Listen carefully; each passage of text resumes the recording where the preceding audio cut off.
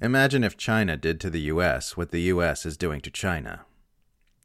This past Thursday, U.S. Senator Josh Hawley gave a speech at the Heritage Foundation, a warmongering think tank with immense influence in the D.C. swamp, that is a perfect representation of a couple of interesting dynamics occurring in U.S. foreign policy today.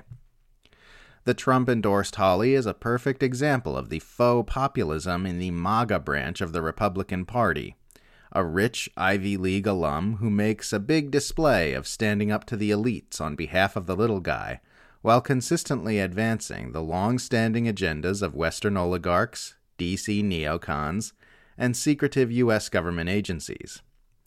Hawley's latest performance of pretending to fight the deep state while directly assisting the deep state appears in his speech titled China and Ukraine, A Time for Truth, where he denounces the endless proxy war in Ukraine, the uniparty of neoconservatives on the right and liberal globalists on the left, and the way U.S. wars in the Middle East cost billions of dollars and lost hundreds of American lives, a massive understatement on both counts.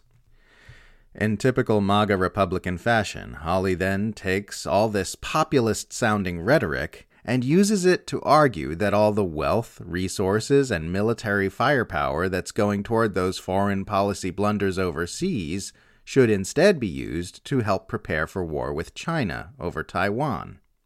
It's no wonder that Hawley is a favorite guest of another faux populist, the virulent anti-China propagandist Tucker Carlson, who often makes the same argument. Calling China a new imperially minded power, in comparison to World War II Axis powers, not the United States, Hawley claims that PRC President Xi Jinping wants control of the Pacific and will swiftly move from taking over Taiwan to militarily encircling the United States if he isn't stopped. After fear-mongering about mass product shortages of everything from basic medicine to consumer electronics should Beijing take Taiwan, Hawley then began describing a dark future in which the world finds itself surrounded by Chinese war machinery, even in Washington's neck of the woods. Here's a quote. "If China takes Taiwan, it will be able to station its own military forces there. It can then use its position as a springboard for further conquest and intimidation against Japan, the Philippines, and other Pacific islands like Guam and the Northern Marianas. As Asia's new reigning power, China could restrict U.S. trade in the region, perhaps block it altogether. Maybe we'll be allowed in, but only on terms favorable to China. There's more. We recently witnessed a Chinese spy balloon cruise across the American heartland. But things can get much worse. Imagine a world where Chinese warships patrol Hawaiian waters and Chinese submarines stalk the California coastline. A world where the People's Liberation Army has military bases in Central and South America. A world where Chinese forces operate freely in the Gulf of Mexico and the Atlantic Ocean." End quote. Yeah, imagine that, Josh. Imagine a strange, dark timeline where China is encircling the U.S. with military bases and weapons of war. You know, in literally the exact same way the U.S. is doing to China right now.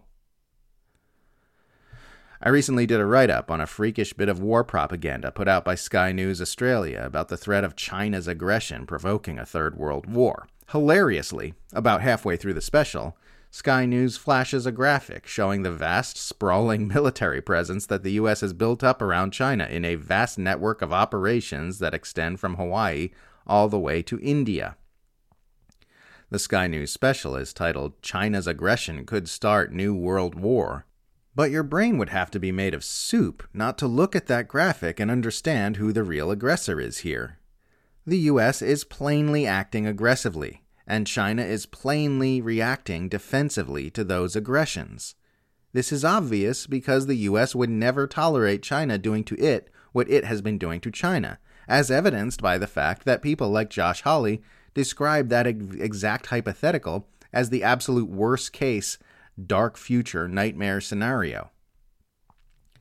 If Hawley wants to play a game of imagining things, perhaps he should imagine what the United States would do if China suddenly began doing the things he described. Chinese warships sailing around near California and Hawaii, in the Gulf of Mexico and the Atlantic Ocean, under the same aggressive freedom of navigation exercises that U.S. warships routinely perform in waters near China to the anger of Beijing. The People's Liberation Army having military bases in Central and South America, like the network of military bases the U.S. has set up around China and continues to build up to this very day. Imagine that, Josh. It's not pleasant to imagine such a thing, because it would mean an immediate world war. The U.S. would immediately regard China's building up a military presence in the Western Hemisphere as an act of war and begin attacking those forces like hostile invaders. We all know this is true because of the way U.S. empire managers like Josh Hawley talk about such a prospect. It will never stop being funny to me the way American supremacists melodramatically rend their garments over the idea of nations like Russia and China asserting small spheres of influence over former Soviet states in the South China Sea. Meanwhile, they themselves insist on asserting a sphere of influence that looks like the planet Earth. It's nonsensical for U.S. empire loyalists to continually kvetch about foreign governments doing things the U.S. empire does constantly. Stop creating the dynamic you claim to oppose.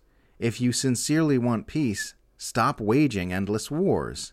If you sincerely oppose spheres of influence, stop asserting them yourself far more egregiously than anyone else.